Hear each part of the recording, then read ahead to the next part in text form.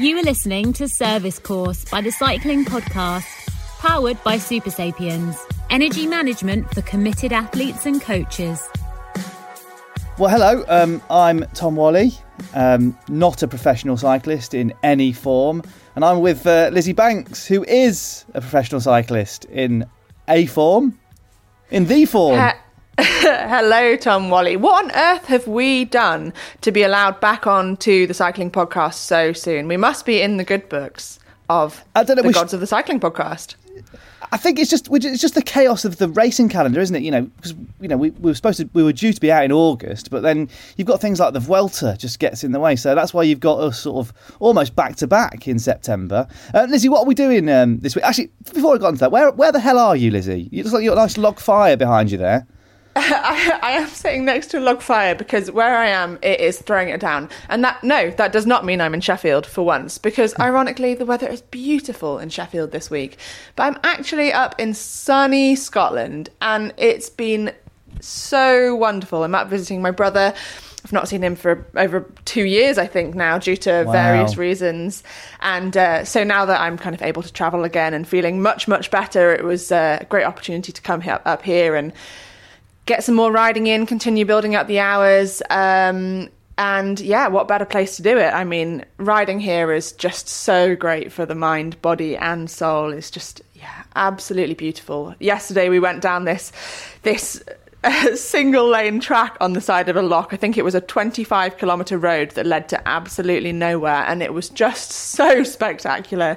So anybody who's needing a mental reset, come up to Scotland and it'll do the trick.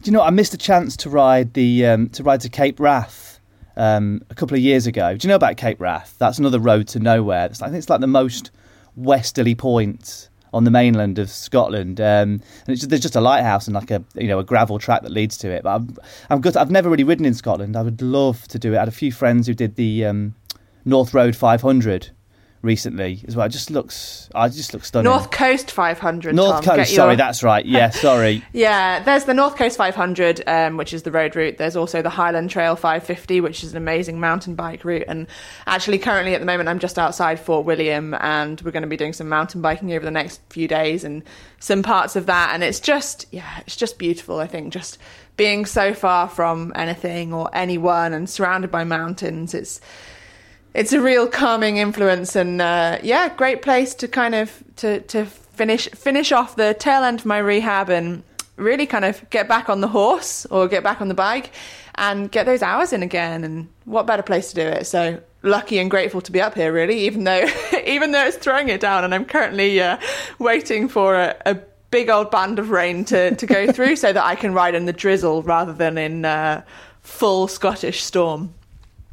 Well, I mean, look at you. I mean, you're in a much better place than I am, because I'm currently under a blanket in my parents' house because Lizzie, I'm technically homeless at the moment, which is not a great place to be. I'm midway through a house move, so currently we've relocated the family to Nottingham, but like nothing is actually complete yet. So my wife is working in Nottingham, my kids are in nursery and preschool in Nottingham, but we still live in Glossop in the Peak District, so it's a blooming nightmare at the moment. Well, we welcome all sorts on this podcast, and we welcome strays and the homeless. So, hopefully you'll be just as at home here, even though you're not in your beloved shed anymore. And that's why I sound so shy. I forgot my microphone as well. I'm just so just honestly relocating every at the moment we're like 4 days a week we have to relocate back to my parents' house, and just the repeated and endless packing and unpacking. It's like, I guess it's like being a pro rider, Lizzie, pretty much, always on the road.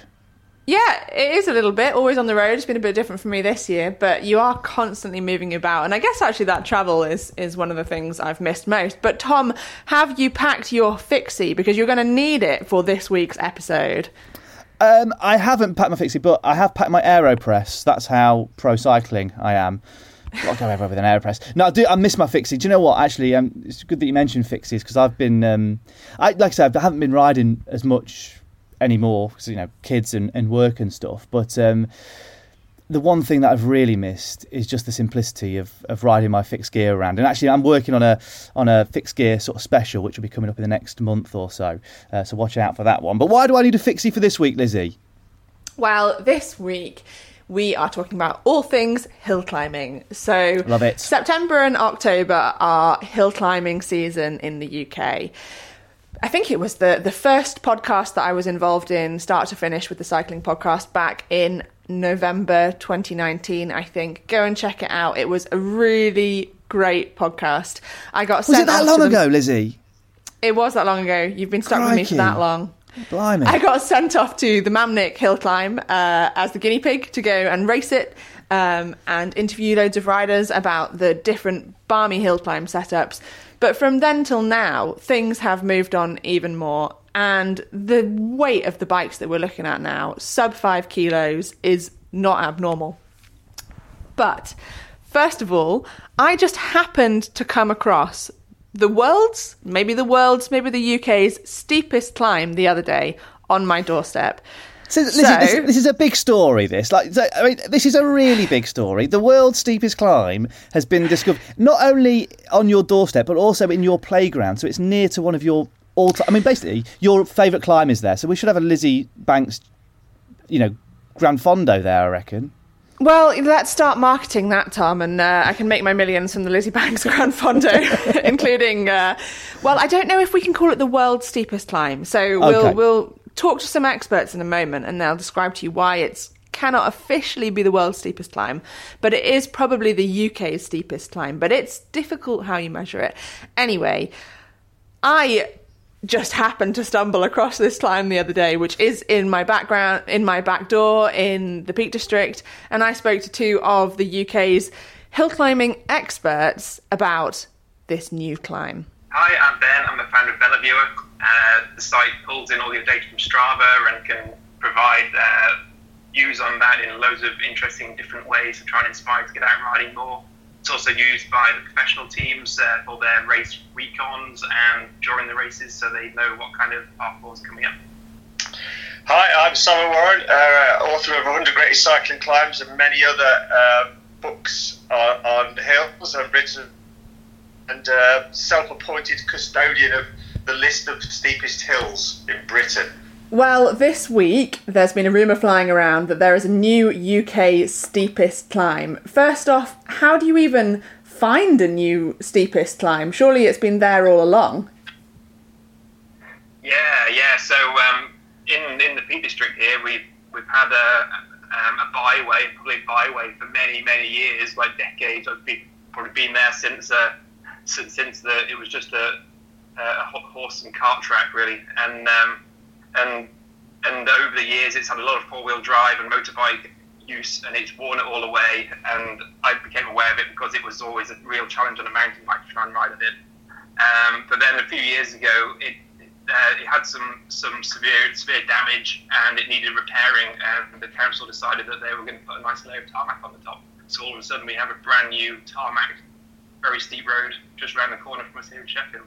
So then, Simon, of course, you were inundated with notifications that there was a new potential UK steepest climb, and first thing you've got to do, king of the climbs, you've got to go and ride it. Yes, it's a cross I have to bear. So I gave Ben a ring, said, come on, let's go and check it out. So we went down there, got down to Bamford. We sort of looked at the top first, and didn't look over the edge. Started looking over the edge of a cliff.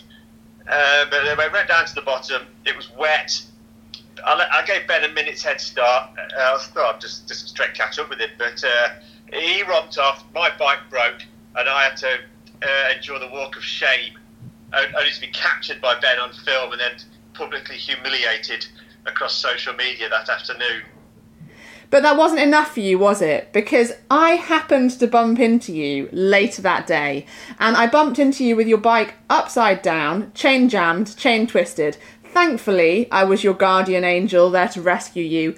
You'd gone back for a sneaky second try. Well, of course, all afternoon he'd been eating me up. I've not been beaten by a hill yet. The Angler beat me first time, but I went back a couple of years later and I got it. So this one's beaten me. So I thought I'd fixed the bike. I thought I'd found the problem. And then after work, quickly, I took the car to Stanage Edge, just rode out a little bit, Did one little effort just to check everything's working, and the chain bumped off the front ring again and jammed against the frame, and just like, I was close to melodrama, but you came and cheered me up and saved the day. But neither of us made it out the clough, so then you returned the next day, but without bikes. Yes, so Ben said, I'm going out again tomorrow to take some pictures. I said, I've got 4 days' work, so I'll come at lunchtime and I'll bring my measuring equipment. And what is your measuring equipment? I assume that's some high-tech measuring equipment, maybe a digital type of spirit level that tells you the exact angle of the climb. Is that right? Exactly. No, it's not. It's 2 sticks are dragged out of a skip, a spirit level, and a marker, and a tape measure, and then just utilising the power of basic mathematics that our teachers promised us one day would come in handy, and it did. Well, the amusing thing watching him doing it as well was whenever he dropped anything, it would start sliding down the hill. You'd have to try and catch it before it disappeared off down. It's quite a long, steep section, so it's going to be this marker pen would roll for miles. Well, what was the verdict of the 2 sticks and trigonometry? How steep did Bamford Clough end up? Well, according to my thorough scientific evaluation, I got it at 36.5% on its steepest part. I've only measured one steeper. In fact, I've only ever measured one before.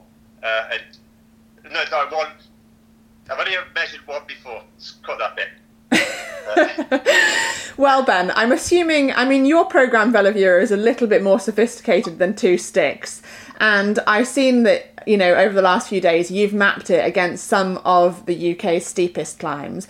And I guess when I'm thinking about how you measure the steepest climb, is it the steepest climb at one point on the climb, which of course, if you have a hairpin, you will have one very steep point, or is it labelled as the steepest because it's steep for a period of time over a certain distance? How on earth do you decipher what the steepest climb is?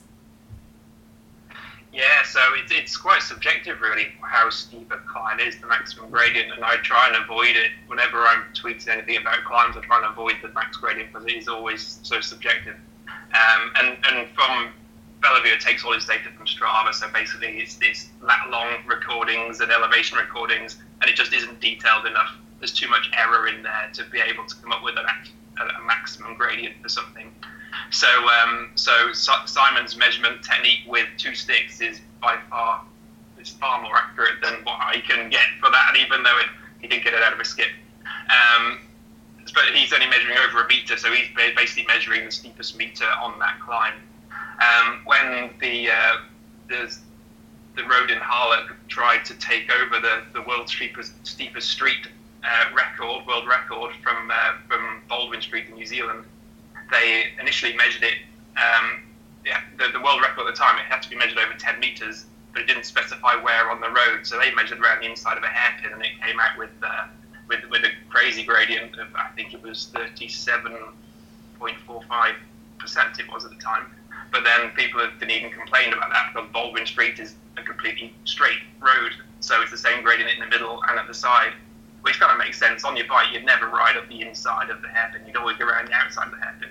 So they went to Guinness and they changed the way that it's measured for the record, and it now has to go to the centre of the road. So the road in Harlech, they went back, remeasured it, and it was only 28.6% was measured through that the centre of the road.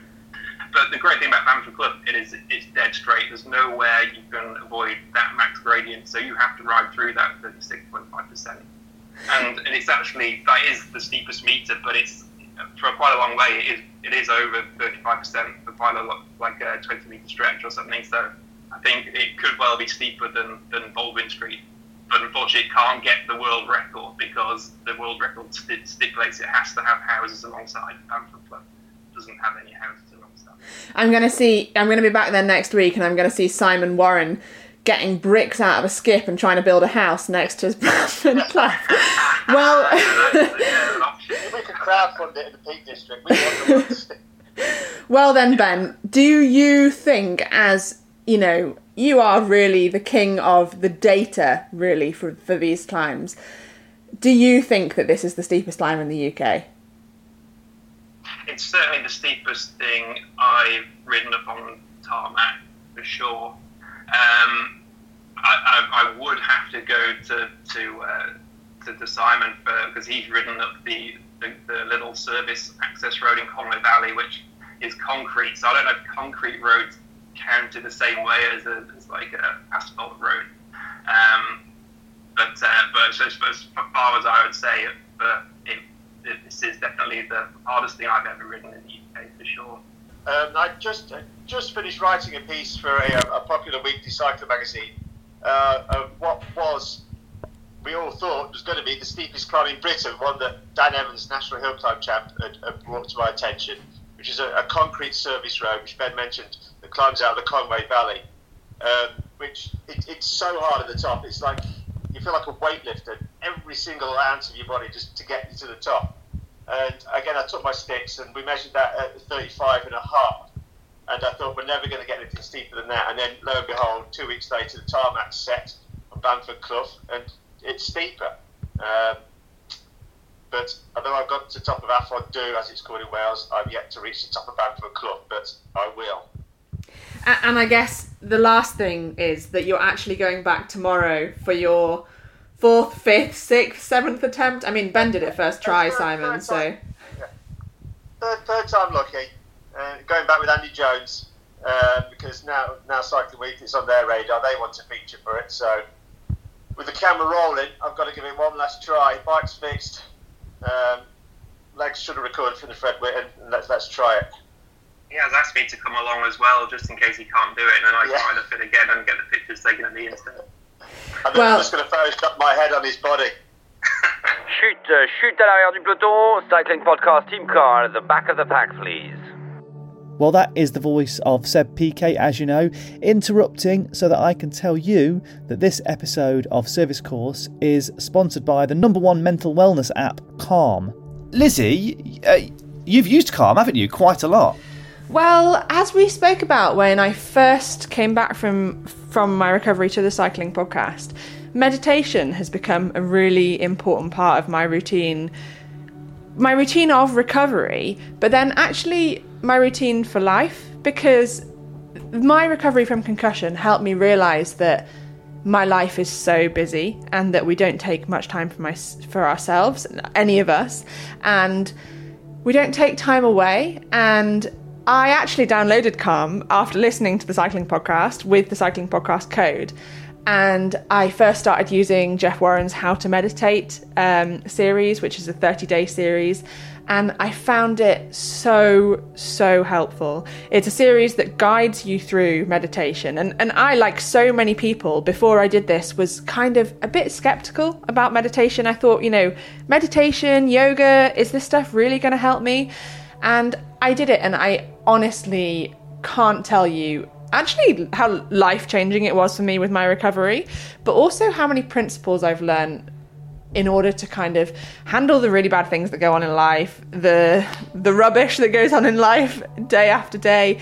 It just gives you a way to kind of like process everything, to step out of that and to have a break. And it's just been really incredibly valuable for me. And I mean, not only is there meditation on Calm, there are sleep stories, mindfulness exercises, yoga exercises. It's just brilliant. It's really it's just so good for not only your mental health, but your general well-being. And I've really enjoyed using it. So we're partnering with Calm, the #1 mental wellness app, to give you the tools that improve the way you feel. And God knows, do we need that right at the moment. Clear your head with guided daily meditations, improve your focus with Calm's curated music tracks, and drift off to dreamland with Calm's imaginative sleep stories. That does sound nice. And if you go to calm.com/cycle, you'll get a limited time offer of 40% off a Calm premium subscription, just like Lizzie did. It includes hundreds of hours of programming, and new content is added every week. Over 100 million people around the world use Calm to take care of their minds. Sleep more, stress less, live better with Calm.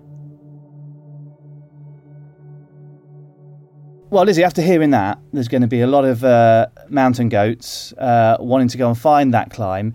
I know exactly where it is. If you want to find it, sort of, can you give us a sort of bit of a direction of how to come across? Because it is a little bit tucked away, isn't it?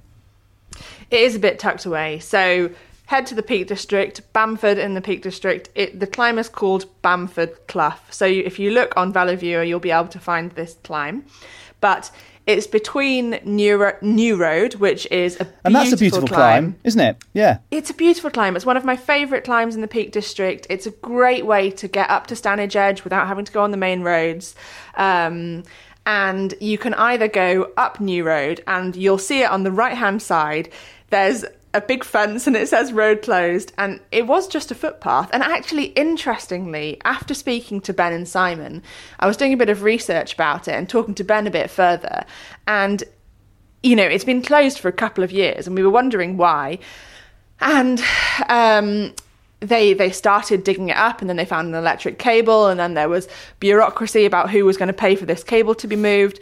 But then we looked into the Freedom of Information request to find all this stuff, and actually the climb used to be cobbled, and this was in there. So can you imagine if you had a 36% climb on your doorstep that was also cobbled? That would have really been the hardest climb in the world, I think. So sorry, back to where it is. It's between New Road and Bamford Village, and if you have a look on a map, if you look on VeloViewer, it'll be quite easy to find. All you have to do is look for the reservoir, don't you, really? The Derwent Reservoir, well, you just have to look right there. for the little climb that looks like a cliff edge, really. It's great. I am going to try. I mean, New Road itself is no easy climb. I think the last time I went up there, I think Graham Briggs used to ride for Rafa Condor, JTL Condor. I think he had the com for that back in the day. Probably still does, actually. It was a pretty fast time. Wonder if you can beat my time, Tom. Probably not. No, I don't know. It's such a beautiful climb. What's the estate that it leads to at the top? I forget what the name of the estate is, because you have to go through a gate when you get to the top, don't you? It leads up to Stanage Edge, and actually you don't go through a gate on that climb. There's another absolutely brutal 20% climb that comes directly up from Hathersage called Stanton Lees. That's it. And that one goes through a little estate there. And so if you want another climb that's just ridiculously brutal, come out of Hathersage on Cograth Lane, and then where the road splits, go right up to Stanage Edge. And you'll wonder why I said this, because you'll start going downhill and then you will hit a wall. And you'll be cursing yourself for taking my advice to go up there. Well, if you are in that area, I mean, a lot of people will be coming to that area very soon, because it is hosting the National Hill Climb Championship, isn't it? It is indeed. So with that in mind, I decided to speak to one of the queens of British hill climbing at the moment, Rebecca Richardson, who has had a fantastic few years. But more than that, she is a great hill climber, but she has so much more to her story than that. She's a single mum. She runs an architecture practice. And I decided to go and do the National Hill Climb Recon with Rebecca last weekend. And I also sat down with her and had the most amazing and inspiring chat about all things hill climbing, but all things life. And I really hope you enjoy this interview, because I think it's really one of the most inspiring interviews I've ever done, to see what someone can achieve with so much adversity. So hope you enjoy listening. Wow. Well, what a beautiful day it is here in the Peak District today. When I left my home half an hour ago, there was not a cloud in the sky. And I am just about to be joined by two very special guests. They are whizzing towards me now.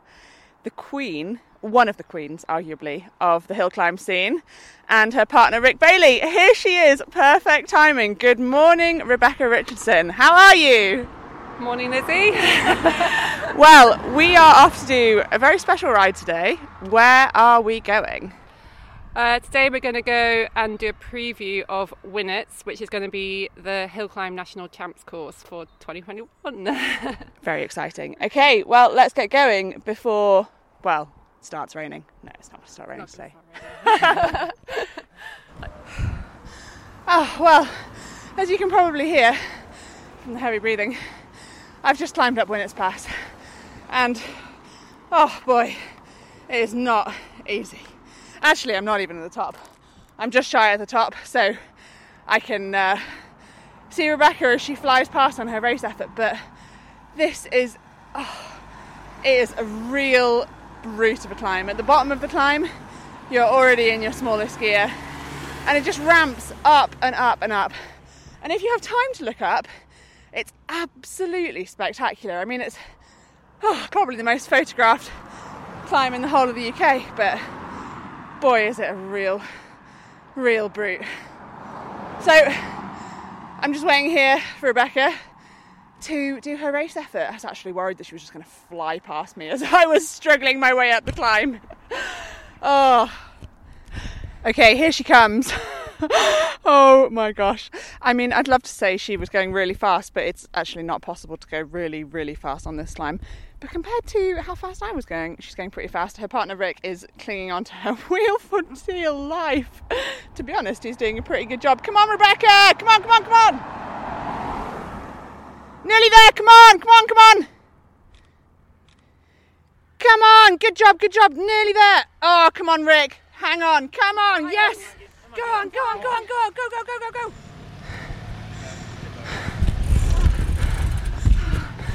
It's so bad.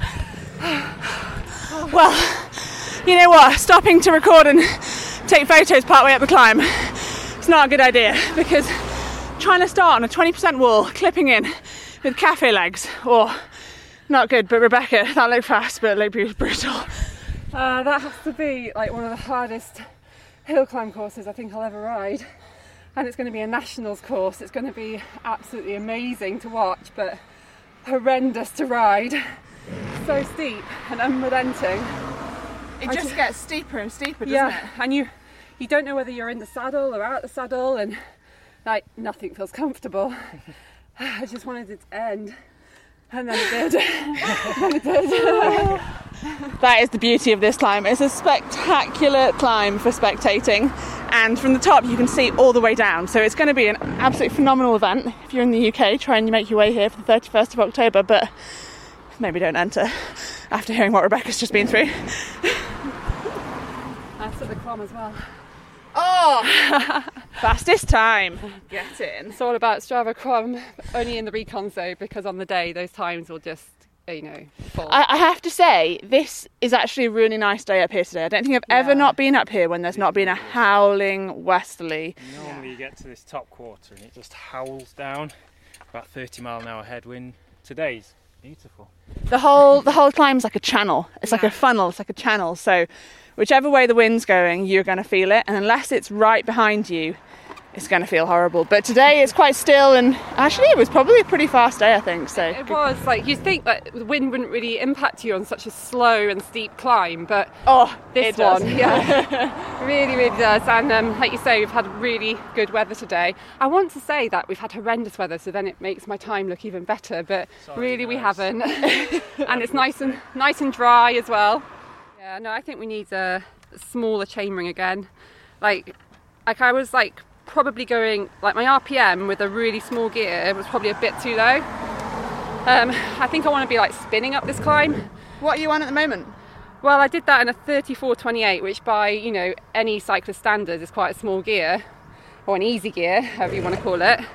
But personally for me, I think I'd rather have a higher RPM, trying to maybe even stay seated to spin my way up the climb. I don't know, it's this is what we gotta try and look at and play with. What do you think? There's no easy way up that climb for sure. You need an easier gear. I was I was having to get out of the saddle to keep my pedals going round. I don't know how you can ride that climb without getting out of the saddle, to be honest. I mean, from about halfway up, I'm like, well, first I think, what am I doing with my life and why am I here?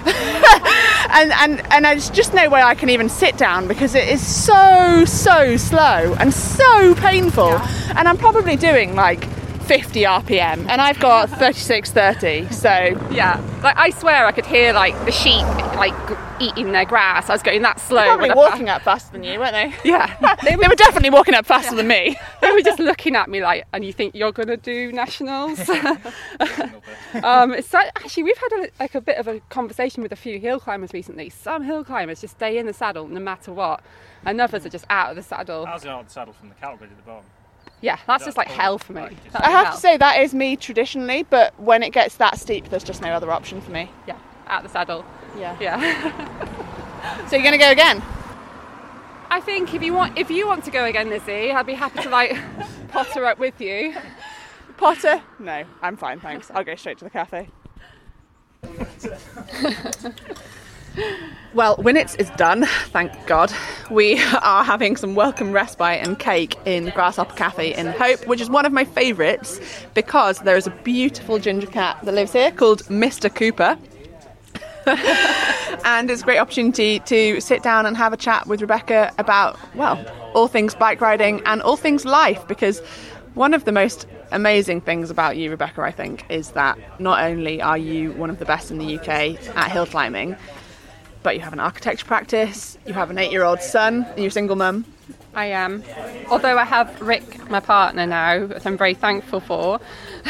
But we don't live together currently, so I would say that day to day I'm running a sort of single household. But yeah, like having Rick in my life now is like probably made it so much easier. But I mean, so let's look back at last year, and I think last year your hill climb season was phenomenal, but even right at the end, there was such a huge curveball because you were due to be going to the national championships. For sure, you were one of the favourites. Yeah, it was a stacked field, but you were one of the favourites.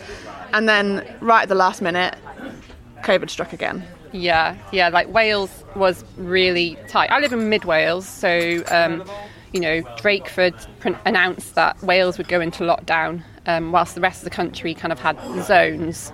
So it just meant that I couldn't cross the border and then into England to do the championships and then cross back again, otherwise I'd have been going against the COVID rules, and I wanted to be a good citizen, and me and several others didn't go to the championships. And how was that? I mean, the whole year itself must have been challenging enough, trying to homeschool your son, carry on running your architecture practice, try and do some training, and at some point something has to give, but it didn't seem to, and you managed to be the best you had been at that point.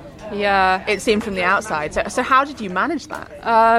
I'd say it was a really difficult year for me. I went into January before coronavirus kind of reared its ugly head, and I felt the pressure and excitement of the hill climb season, which would obviously be like 10 months' time, because I'd had a really, really good hill climb like debut season in 2019.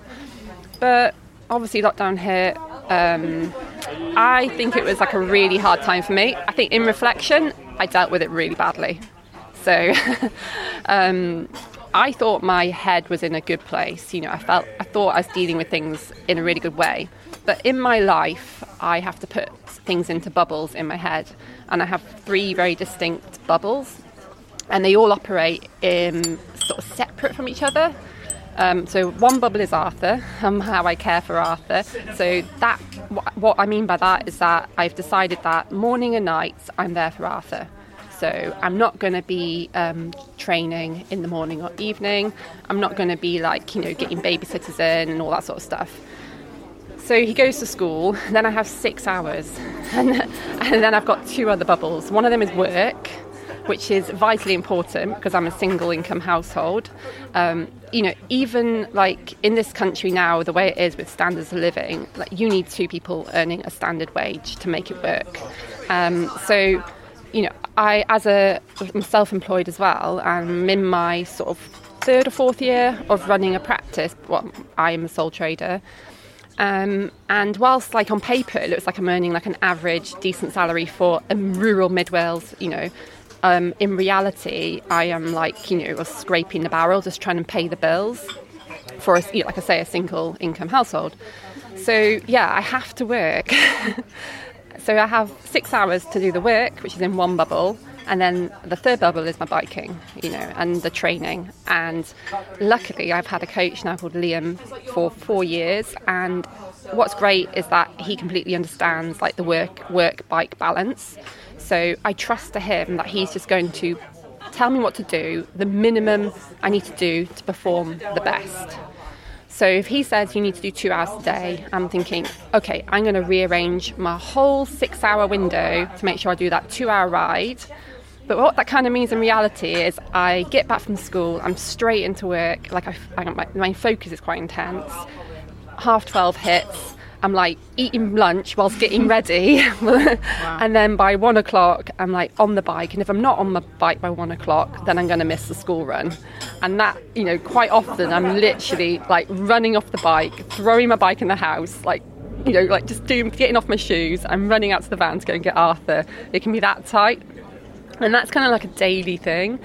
So you can imagine like when lockdown hit, those 3 bubbles that I had in like fine balance and were helping, generally helped me keep a good like mental health and everything, because biking's really important for me, as it exercises for everybody really, isn't it, like, in terms of like oxygen to the brain. And so when lockdown hit, all of a sudden I had managed finally, after 3 years of working, to set up my own practice, the biggest value of works on my books. I had about like sort of £3 million worth of value of works on, in terms of projects. And I had a son who was 6 years old and needing a lot of attention. Still in his childhood development years. And then I had my biking and all that pressure, and my own pressure as well to want to do well for the season. I saw this as my, probably going to be my best season. So when they announced it, my brain just went into like free fall really. Like it was hurting, like it was burning. Like what do I do? What really ultimately I wanted to do was prioritise my son, because at the end of the day, we all need to be financially stable. In my mind, a child's development is far more important. He'll grow into be an adult one day, but these are the crucial years.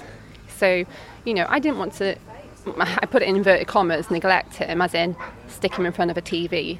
I'll do that every now and then for half an hour or so. But when, he's completely off school, his whole life has changed. He can't play with his friends. He was a single child anyway. So I had to become his playmate, I had to become his teacher, and what was really hard for me was this burning desire to be outside on my bike. It wasn't just from a pure competitive point of view, like seeing everybody else going out for like super long rides and, everyone's on sort of furlough, and I wouldn't say it was an enjoyable time for people, but certainly there were some perks to lockdown for some people. And I just wanted to go outside, I just wanted to be able to just free my brain for a few hours.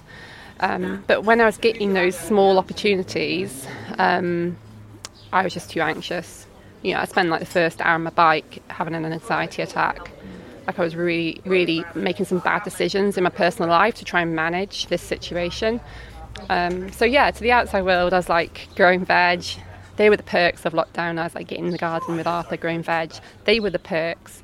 The downsides were like literally dragging myself to the computer saying, right, I've got 3 hours, I'm going to have to try and do this work. So when the hill climb season finally came, I was in pretty good shape somehow. Mentally I was okay, but I was a bit wired. I wasn't quite I wasn't feeling quite as free as I had in the past going to competitions.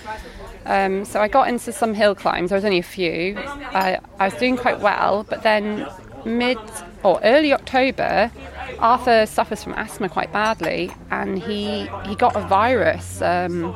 He got like a bad cold essentially, but it kind of, what happens when he was getting cold is his asthma was flaring up. So, and around October he'll get asthma flare-ups because it's like time of year, the damp, pollen, So it was really, I was like, oh my God, he's having another asthma flare-up. But this happens all the time, so it's like all of a sudden you're having to manage him, Ventolin, and everything like that, and it just kept escalating. And then we come back from a hill climb and his breathing was really bad, and I don't know why it happens, but it's always at night time.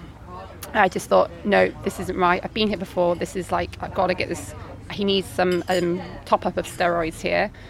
So took him down to the local, shop doc, which is like a, out of hours service. And they took his heart rate and everything. And they were like, basically there was fluid on the lungs and he had pneumonia, which the asthma was completely masking. Oh my goodness. Yeah, it was terrifying actually. This was right at the end of the hill climb. This was right in the middle of it, right in the middle. So the most terrifying thing is when your little kids is like ill like that, because he didn't look it. He didn't seem it. He seemed. Kids can compensate for a really, really long time. Yeah. And I remember we were driving to the doctors, and he had a coughing fit, and it was really bad. And I remember turning to me saying, "Mummy, I don't want to die." And I was like, I felt so emotional. And all you can do in those moments is just try and be calm, to try and calm him, to get the coughing under control. Got to hospital, and he was in hospital for 3 days on full oxygen, and he was just amazing. He's so level-headed when he's really sick, but I wasn't. I was a mess. To him I wasn't, but I was so traumatized by how easily kids get. Obviously he got ill.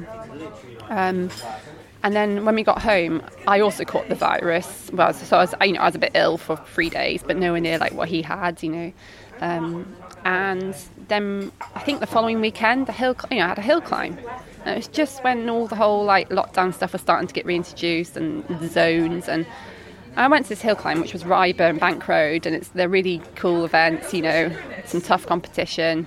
And I stood there and I thought, I don't want to be here. I don't see the point, the stress and trauma of that situation, I think it built up from everything else I'd gone through in the year. So when they announced that nationals, I couldn't go to nationals, part of me was like, I really need this break, I want to be at home with my family. Well, I mean, firstly, thank you for being so open and honest, because I think it's so important for other people to kind of understand what goes on in people's lives, and that, behind these excellent performances, it's not easy and it is complicated, and we all fight for what we get. Nothing comes easy. Whatever you might think from Instagram or the pictures online, nothing is easy, and we all have our own stories. So, I mean, after all that, what brought you back this year to fight again for the hill climbs? Because once again, you're in excellent form. We've just seen you do test run up Winnets, which was pretty impressive. Took the QM. And despite that, you've already had a number of wins this year in hill climbs. So what brought you back, and what's your motivation to be back here? And why? Thanks, Lizzie. Yeah, I think, we just talked about fighting, and although last year was a pretty tough year, it certainly wasn't my worst year I've had in recent times. I learned how to fight, probably in the last 5 years I've had to fight my hardest. And actually, the battle with lockdown and etc. was more of a hurdle. The real fight happened when I was trying to, really think about my survival as a single mum and all those sort of things, there were times when I had no money and I'd go to the shop and I'd go and pay for something on a card and it would bounce. And we've all been there when we're putting ourselves on a line, maybe trying something new. That point when you really hit rock bottom. Yeah. Well, I was trying to set up a business, which was the architectural business. But at the same time, I was obviously having to pay all the bills. And I knew, I hoped and I knew that it might improve. There were days when the card bounced and you feel really embarrassed at your local shop. But at the same time, I just moved on from it. But other times, you're trying to wake yourself up to get working, and it's a real fight. And I mean, for the first years in my cottage I rent, I didn't have central heating, and so it was just it's a 300-year-old cottage. So every year, I was battling with getting wood. And I remember one week in October, I just burst into tears because I wanted to do my work, but I needed to get wood, and the wood was quite critical because the house was freezing. I ended up spending 2 or 3 days in between after school times running around trying to get wood, but kind of in tears at the same time because I was not earning any money and I needed to get that bill in by the end of the week. And they're the things where you really form you, because you go, why am I doing this? Why am I actually still allocating 1 or 2 hours a day to my bike, given the fact that I've just told you that I need, really need to earn that money? And it's because I have this burning passion inside me, a burning desire. I can't explain it. It's when you love something that much. I love riding my bike. I love the freedom of it. And when I get on the bike, everything's good, you know. So yeah, coming into this year, it wasn't really a decision. You know, I just keep carrying on. I've learned how to fight, and the main thing about fighting is you keep moving forward. So yeah, as soon as as soon as the season was over, I just started thinking about the next season. Like, it seemed obvious to me. Yeah, that was it really. It's fascinating what you say, because, you know, over the last 6 months, for those who listen to this podcast will know that I've been dealing with a quite bad head injury from a concussion injury in March. And there have been a number of times during this process where I've thought, is this what I want? And at the beginning I was really, really sick, and I kind of thought, why am I doing this? Because you put your life on the line, and it's not just me, it's my husband, and we live life together, and it's about both of us. And at the times when I was so sick that riding would make me even more sick, it was difficult to not think about those aspects and why am I doing this. But as I got better, it's the same thing as you. I just have this burning desire to be on the bike. I'm not ready to stop fighting. I'm not ready to quit. And I just bloody love cycling. And the thing is, it gives me so much. When I go out on the bike, sometimes it's difficult to leave the house for whatever reason. But as soon as I go out on the bike, and especially once I get back, I feel so good. The joy it brings you, the rush of endorphins, the adrenaline, just being outside, being in these beautiful places, lucky to live in, you know, on the edge of a Peak District National Park. It's difficult to explain that to somebody who perhaps doesn't cycle. Yeah. So, yeah, I really, really get it. Did you manage to find better balance this year? Because we've had less lockdowns, but you still have to be able to train. So did you manage to find better balance, and if so, how? Definitely. And like, I think the thing what you just said about, you know, having that feeling of feeling good when you're getting back from a bike ride, like, if anything, it's a coping strategy for life. So actually, by spending that 1 or 2 hours out on doing the thing you love, enables you to be that much better at everything else and more efficient, and have a better way of thinking about how you're going to, like, say, sort the puzzle of life out. It's interesting, isn't it? For me, I've never used headphones when I ride. For me, riding is purely thinking time. It's a way to empty, of course it's a way to, you know, work and to train as well, but I empty my mind. I have my best ideas on the bike. Sometimes wish I had a little notepad, but I often just record voice memos. And it's just a way to get that clarity in your mind that our lives are so busy and often it doesn't allow for. Yeah, definitely. Like, when I was, before I rode, and I've always ridden, but when I worked with my dad when in my early 20s, we'd go for a 2-hour walk every day, and he had he had 30 men working for him, and we were doing carpenters, and for him to spend 2 hours every day going for a walk in the woods, and in that walk we'd come up with all of the solutions to some of the problems we had. So going back to the thing about balance, Arthur's growing older. He's also just getting that much more like more, you know, as he's getting older, he's easier to be around in terms of spending like good days out with him, like biking and things like that. And naturally my desire to spend more time with him on like doing those things is evolving and shifting. Equally, my work, like I said to you, my work was like really picking up just as lockdown hit, and I somehow managed to keep it all like in check. My clients were amazing, they were really patient. So this year has been my busiest like work, you know, season. I've had some really exciting projects, and I sort of had to say to myself, like, right, you know, within those 3 bubbles, I'm gonna have to shift some of my priorities front end of the year.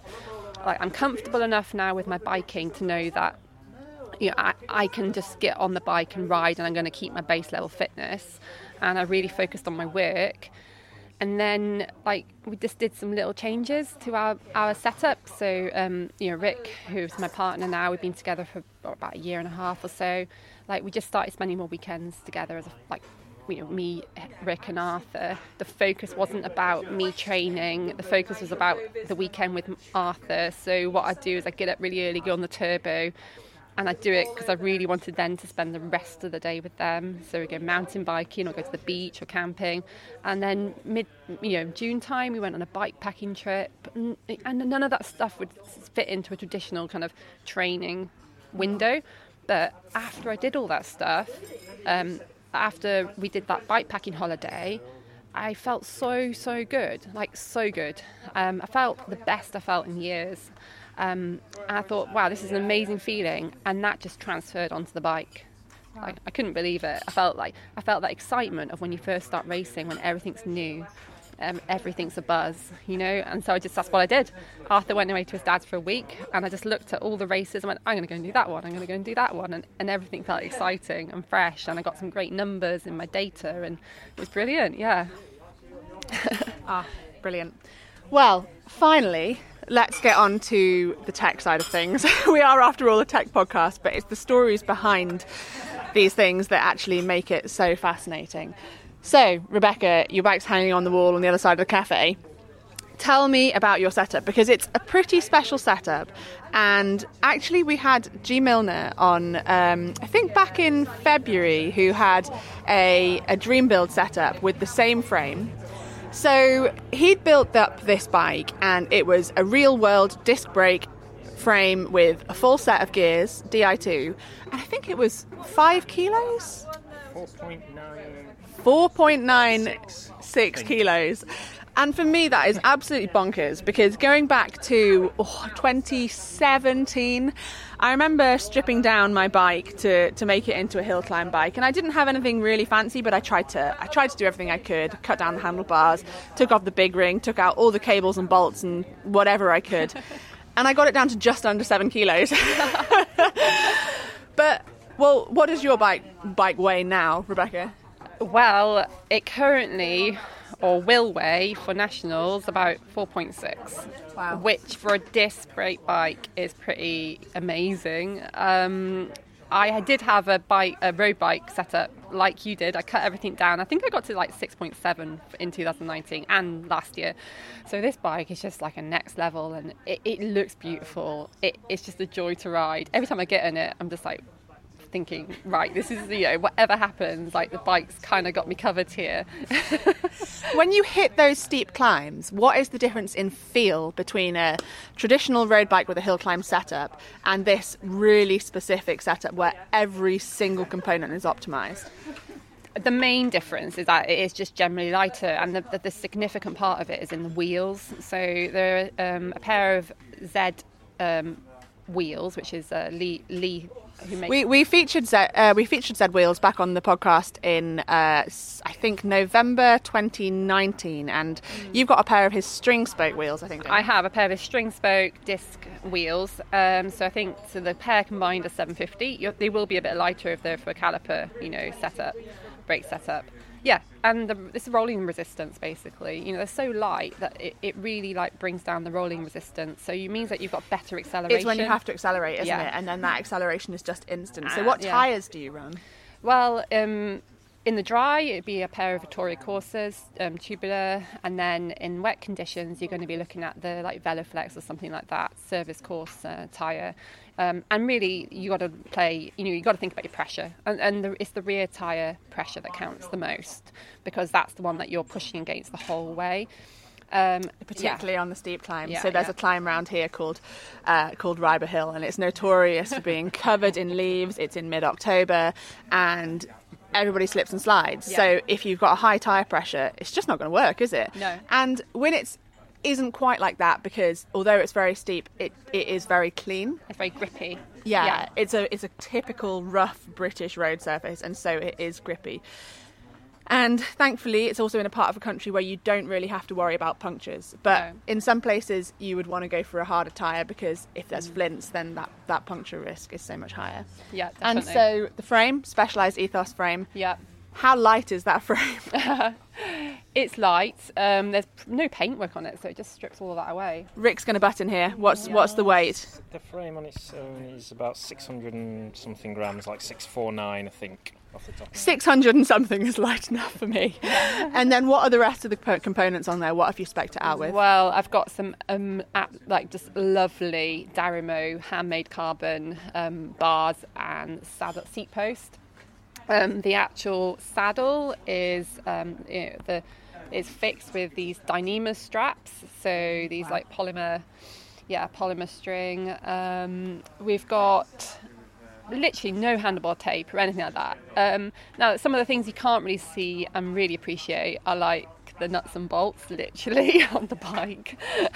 And I want to take credit for it, but I really can't, because Rick, does so much research into this, and I just get these little parcels turn up at my door, and I open it, and in it is a bolt, and I'm wow. Right then, yeah. I'm going to go over to Rick here. Rick, what are the bolts? What are the nuts and bolts on this bike? Well, you can replace various steel nuts and bolts with titanium and aluminium.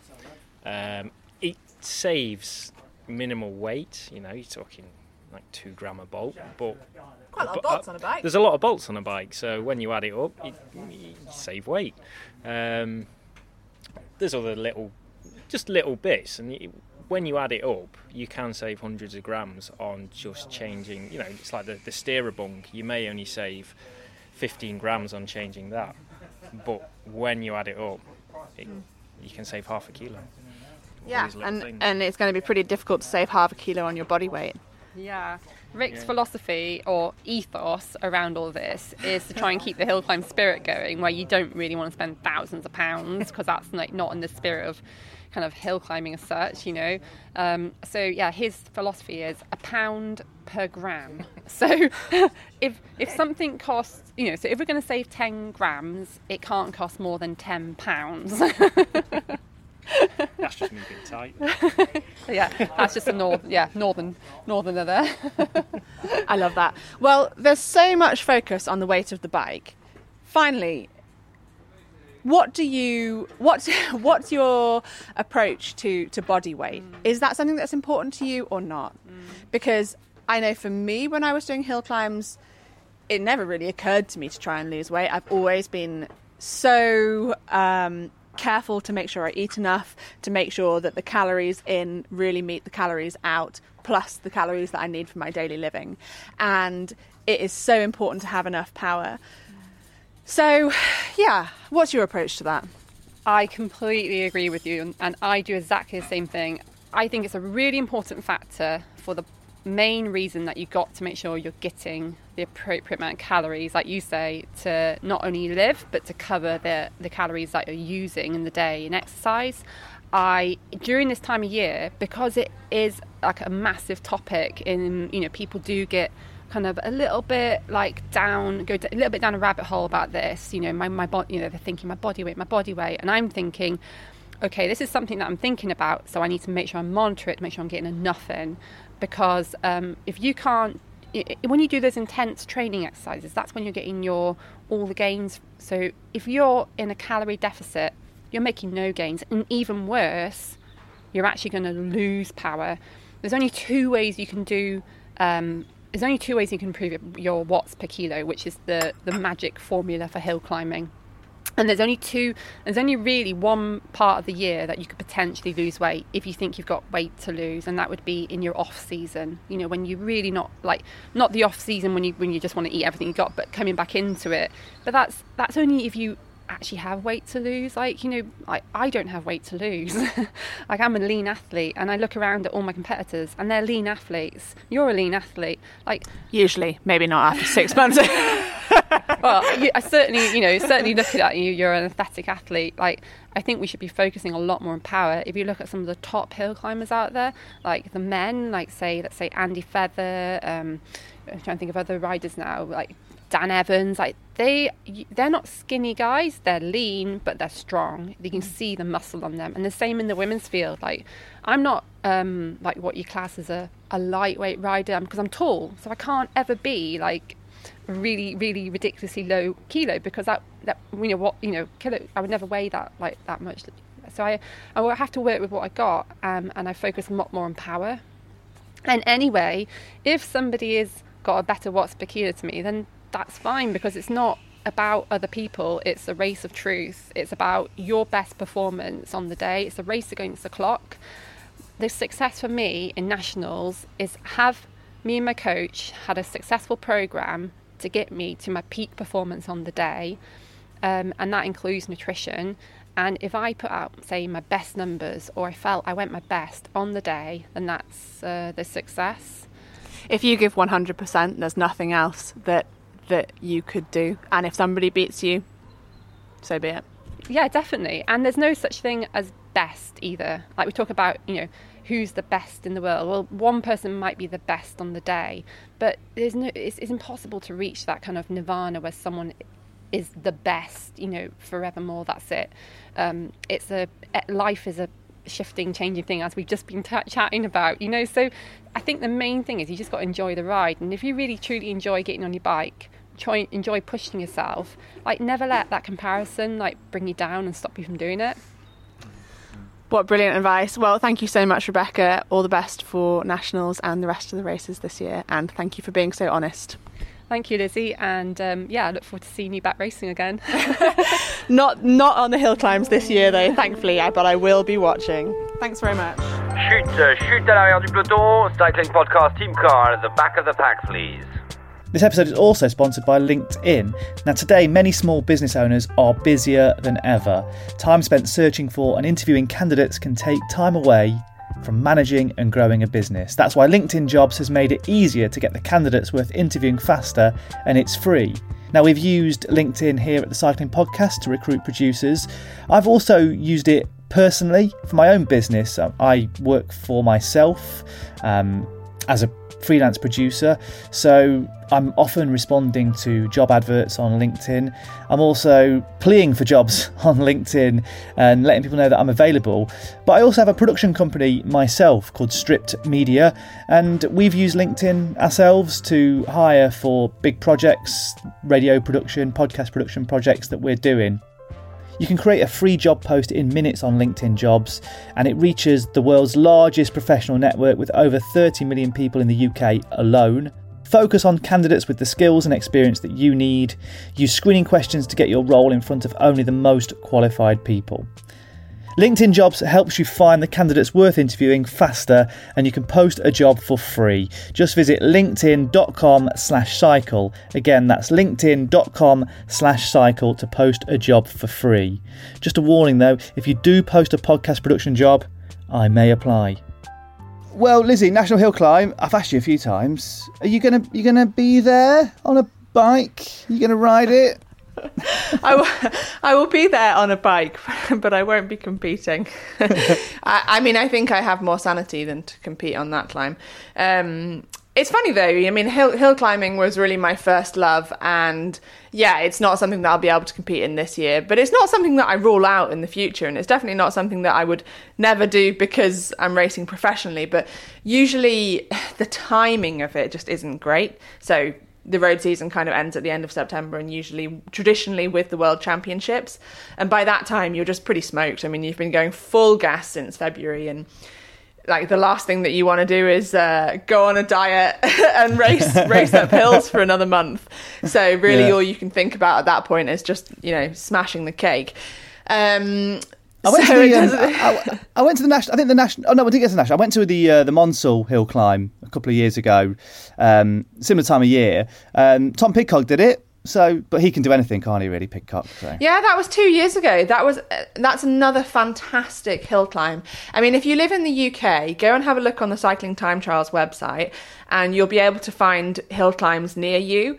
And it's just a brilliant thing to go and spectate at, because it's the reason I fell in love with cycling, and there is a reason. It's because the community is just so wonderful. And like all things, you kind of turn up to these things and you don't really know anybody. And after a couple, you get to know people and you start talking about the bikes. And there's so much silliness with what we do to our bikes to try and make them lightweight. And as you heard when I was talking to Rebecca, I thought I'd done a really good job on my bike, 4 or 5 years ago, making it under 7 kilos. And now, she's coming along with a nearly 4.5 kilo bike. It's just bonkers what people are doing with bikes now. But no, the British hill climbing scene is balmy, but absolutely brilliant. And I think going along to spectate at a hill climb, bringing your Well, I have a paella pan and a potato masher, which I use to cheer the riders on. So I'll put that in my backpack on the way to the National Hill Climb Champs on the 31st of October at Winnets Pass. Halloween as well, perfect. Halloween for a hill climb. That's going to be great, that. I don't know if you saw me at Montal, actually. I was the guy dressed in a green morph suit. Running alongside the riders. That was me. I'm an idiot. There's another one near you, actually. I've always been curious about. Actually, there's one in the Peak District called, it's the Grindleford hill climb. Have you ever done that one? Yeah, so actually, there's a funny story about this. So the Grindleford Goat it's a sportive. So it's actually a sportive, and they run different sportives for different lengths, and they have a billy goat, a nanny goat, a kid goat, and then they also have a gruff goat, which is an off-road sportive. But they also the one where, Lizzie, is this the one where you've been rescuing people? Is this where we go? Go for it. Yes, right. I did not set this up. I mean, this has been a month of me just rescuing people in the Peak District. So I was invited along to the Grindleford Goat Sportive by the organiser, and unfortunately I wasn't able to attend the main sportive, but I went along and said hello, and then I was out on my ride in the Peak District, and on the way home I came across a lost gruff goat, and this poor lady, she was forlorn, her phone had died, and so she didn't know where she was going, and she was halfway up Froggatt, which was the wrong climb on the way to the finish of the Grindleford Goat Sportive. I asked her if she was okay, and she said, "Do you know where Grindleford is?" So I realised that she was not in a good place to be able to find it herself, so I actually just took her off. I took her back to the HQ myself, and we got there and we got offered a free curry, so of course we took it. Then on the way home, I came across another forlorn rider who I said, "Are you okay?" And she said, "Yeah, I'm fine." She was pushing her bike. She said, "I'm fine, but I'm just really, really tired." So I got a Snickers out of my pocket and said, do you want this? And she took it faster than you can say Mars bar. So there you go. There's my month of me rescuing people in the Peak District. If you're ever in a pickle in the Peak District, don't worry. I'll probably be riding past in 5 or 10 minutes. Be there to give you a Snickers or take you to the place you need to go. It's a theme. I mean, you're rescuing people. I normally end up pulling lambs' heads out of fences. That's my normal Peak District ride. The last time I went up Snake Pass, I had to do that. You know, stop in traffic to help a lost lamb. Oh, it's a nightmare, isn't it, out there? I think it's you've done a great advert there for the Grindleford Goat, though. You've made it sound like it must be the hardest sportive in the whole country. It is a tough sportive, but they also have, what you were going back to, they also have a hill climb, and that's up Sir William Hill in the Peak District. That's it, yeah. That's it. And that is another brute of a climb. And I think it averages 10%, which it sounds like nothing now that we've been talking about Bamford Clough and 36.5%. But trust me, Sir William Hill is a really, really tough climb, and it's over 10% for 10 minutes. So it really just goes on and on and on. And is it that long? Is it really that long? It is that long. I've only ever come around the bottom corner of it on the way to sort of towards Chatsworth, so I've never actually been turned right and gone up it. I guess you don't really time yourself if you start and then you get off and walk, do you, Tom? No, not on my fixed gear with my 15 tooth cog on the back. The Cycling Podcast is supported by Science in Sport. Science in Sport, fueled by science. Thanks as ever to Science in Sport for their continuing support of the Cycling Podcast. We really do appreciate it. And after listening to this episode, perhaps you want to stock up on some sustenance for the hill climb season for those really hard efforts. If you do, you can get 25% off your next order with Science in Sport. Just go to scienceinsport.com and enter the offer code SISCP25. Well, Lizzie, it's been great to see you. Do you know what's been great about this podcast? We've barely had to talk about your recovery because, well, it just seems to be happening now. It's great, isn't it? Yeah, it's just, I really hope that, having spoken a lot about concussion over the last few months, that not just the people that listen to this podcast, but also friends of people who listen to this podcast, learn more about concussion and learn that it is completely reversible. Because I've come across so many people that I've been in touch with who have had really terrible advice, and it's one of those things that it's the time right now when people are beginning to realise that the old advice about sit down in a dark room is wrong, and it's very much use it or lose it. If you break your leg and you never do any rehab, you're not going to get those muscles back, and it's the same with your brain. And so at this point now, I'm pretty much fixed. You know, I'm like, I think last time I was 95% there, I'm like 98% there now. And it's just a case of practicing those. Did you say 98? I was just going to add that to my graph that I've been keeping. So 98, let's put another point. I wasn't sure if that was because you couldn't remember because you'd had a concussion yourself. Yeah, and it's just a case of practicing those things that I haven't done, because there was a period of 6 months when I wasn't really socialising and I wasn't really riding my bike that much. And, you know, I would love it if I could click my fingers and say everything's back to normal and I'm doing the same number of hours and I'm doing the same number of everything. But, you know, screens aren't a problem anymore. Speaking to people isn't a problem anymore. Riding a bike isn't a problem anymore. In fact, riding my bike is actually such a boost. It makes me feel so, so good. But equally, you can't just go back to being absolutely 100%. I'm 98% there, but it's just a case of building things up slowly. And, you know, like if anybody has a kind of 6-month off season, you know, you can't be flying straight away. So yeah, chipping away, building it up. Pretty happy with where I am, to be honest. I feel kind of better than if I'd have come back from an off season. So I'm in a really good place, and yeah, I've got a long time to build up for the season. So I'll probably build up till maybe the end of October, get to a good level, and then maybe go and have a week on a beach somewhere, because I think after this year I need to just have a proper 7 days of just chilling out and not thinking about bikes or anything like that before building up to the season. Starting to sound like Chiro, Lizzie. Right. Well, with that, it's been great, Lizzie. Enjoy the rest of your break in Scotland, and hopefully, hopefully we can meet up by Bamford Clough at some point. And you give me a push. Don't forget to bring your walking shoes. Don't forget your Snickers. I was thinking I might go up on the mountain bike. Actually, got a 3250 on there, so if I can't get up on that, not going to get up on anything.